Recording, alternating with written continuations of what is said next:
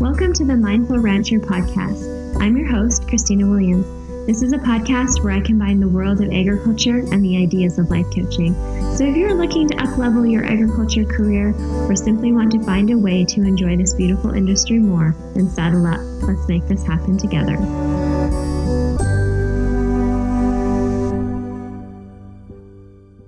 Hello, my friends. Welcome to episode 89. I am so glad you decided to join me here today. I'm pretty excited about this idea that I have to share with you today. I heard it on the podcast that's called More Than a Paycheck, and it is the June 23rd, 2023 episode. The host, Lindsay Lynham, had gone to a speech by Malcolm Gladwell, and this is the idea that she shared based on Malcolm Gladwell's talk.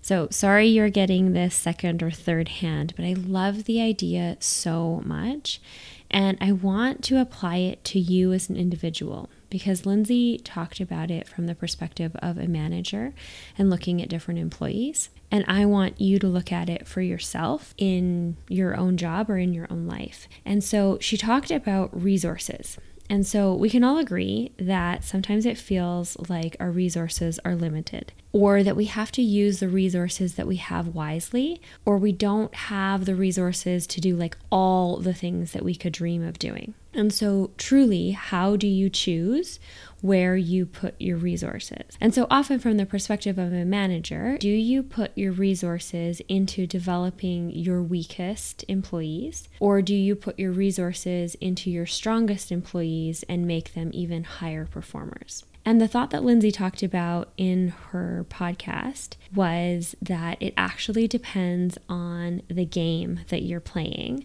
or the type of business and your business interactions that you have. And so let's think about sports, because this is the example that she gave. And so if you are playing soccer, do you put your resources into your weakest player or into your strongest player? Now, soccer is a very interactive sport. So every player relies on each other, and it's truly a mistake-driven game, and the sport is very low scoring. And so she quoted that the ball is touched about 48 times before anyone scores.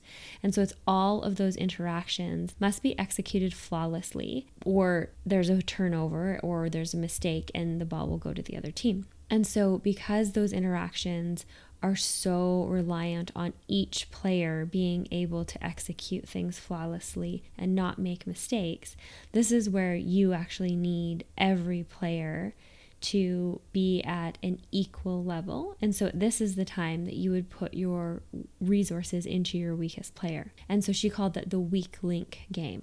So the team is really only as good as its weakest link or its weakest player. Now, on the flip side, let's look at basketball.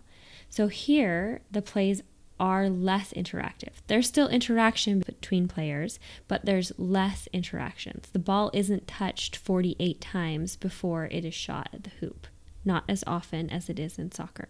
There's also that it's a much higher scoring game. So one strong player can make an incredible difference, and a team that has 2 or 3 strong players can make a lot of plays and can really carry the team. Those strong players can carry the team forward, and they can be supported by weaker players in certain areas. And so in that type of a game that's high scoring, it's not as interactive, one individual player can make a tremendous difference to the entire team. That is where you have a strong link game, and you would put your resources into your strongest player. So I think that you get the idea now that there's cases and there's some types of games that you're playing where your highest payoff is putting your resources into your weakest player. And then there's other cases and other types of games where your highest payoff is putting your resources into your strongest player, and then that player can make a big difference in what the overall team does. And so this relates to all sorts of situations. And Lindsay also gave the example of donating to schools. And so when you're donating to school, do you donate to a huge school who gets lots of money anyways? And so you're just a little addition to their already large pool of money. They're a strong link game. Or do you donate to a small school where your donation will be the largest amount of money that school has ever seen? A weak link game. what is actually the best use of your money. And so when you think about how those interactions are all going to pay out, you have to determine where you think you'll get the biggest impact. And so let's jump into looking at managers. So do you put your resources into your top employee, or do you put your resources into your bottom employee? And it ultimately relies on what type of business you are in. Is your business like the game of soccer, where every interaction is essential? And if one of those interactions goes wrong, or if you have one weak link in the cycle, does it stop your whole system? So if everyone doesn't do their part, the entire system fails. Or do you have a business that's a little more like basketball, where your top employee can actually carry the team, where there's less interactions or less critical interactions, and where a few really strong employees can carry the business just fine? You actually have to look at your business and determine what it's like to actually know where to put your resources. And so it was very interesting in Lindsay's podcast, because she talked about how we've actually played a strong link game, and a lot of our businesses have acted in a strong link way. And we're starting to see the shift to where we actually need to be managing people more in a weak link system, where all of those interactions between people are becoming so important, and we haven't made the shift from the strong link system to the weak link system, and that there's probably going to be a need for us to manage people in different ways. But I think it's really, really dependent on the type of team you work on, the different type of businesses and how they run, and which type of business you are in. And it may even be like, what is this certain role you play within the business, and maybe the business is a strong link and you work actually on a weak link team within a strong link business. Anyways, it probably gets quite complicated, but I think we do have to sit down and figure out where can we get the most bang for our buck based on the resources that we have, and put those resources either into the weakest link thing or put those resources into the strongest link thing that will affect the business in the biggest way. So now I want you to take this idea and I want you to apply it to yourself. Do you put your resources into your strengths and make them stronger? Or do you put your resources into your weaknesses, because your weaknesses are having to interact with your strengths and you need them to interact in a better way? You really have to look at the system you're working in. Are you working in a weak link system like soccer? Do you need the skills, the connections, the relationship building, the sales, the technical expertise, being a jack of all trades?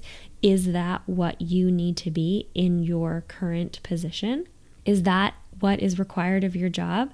Then you are probably in a weak link system, and you better start putting some of your resources into the things that you don't do well, and start strengthening those weaknesses, so as they're interacting with everything else, the weakness isn't slowing you down or stopping your progress. Now, it is possible that you are actually in a strong link system like basketball. Or do you really only need to be strong at a few core skills that will carry you through all of your tasks?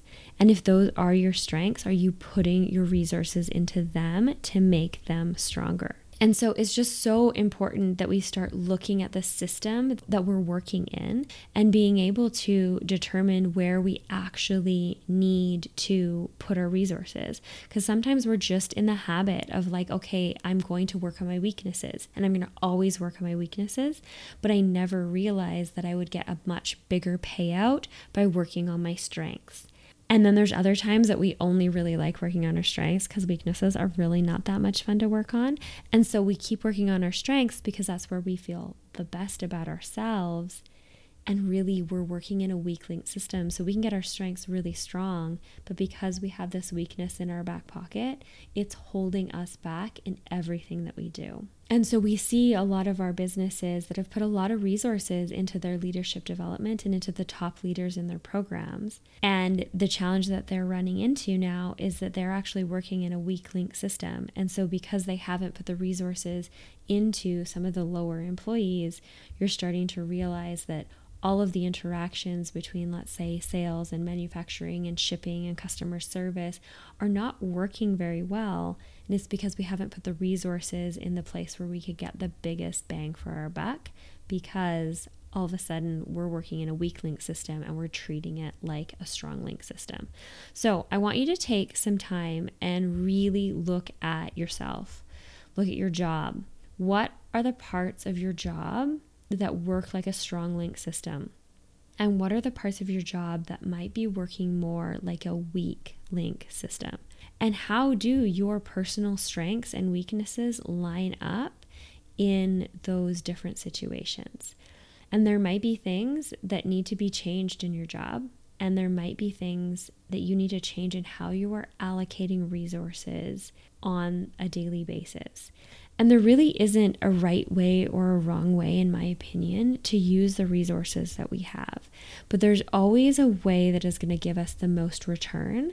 And then there's a way that's going to give us a lesser return. And really, we just want to be able to utilize the resources, since many times it feels like we are short on resources. So we want to be able to use the resources that we have and really get the greatest return on our investment in them. So take some time, think about this idea, and play around with it a little bit of where you need to be either really recognizing and working on strengthening the things that you're already good at, or where do you need to actually take the time to step back and start working a little bit more on the things that you're not as good at. It'll be fun. Have a wonderful week, my friends. Thank you for listening, my friends. If you enjoyed this episode, please leave me a rating and review wherever you get podcasts, and stay tuned for more weekly episodes and coaching offers and opportunities.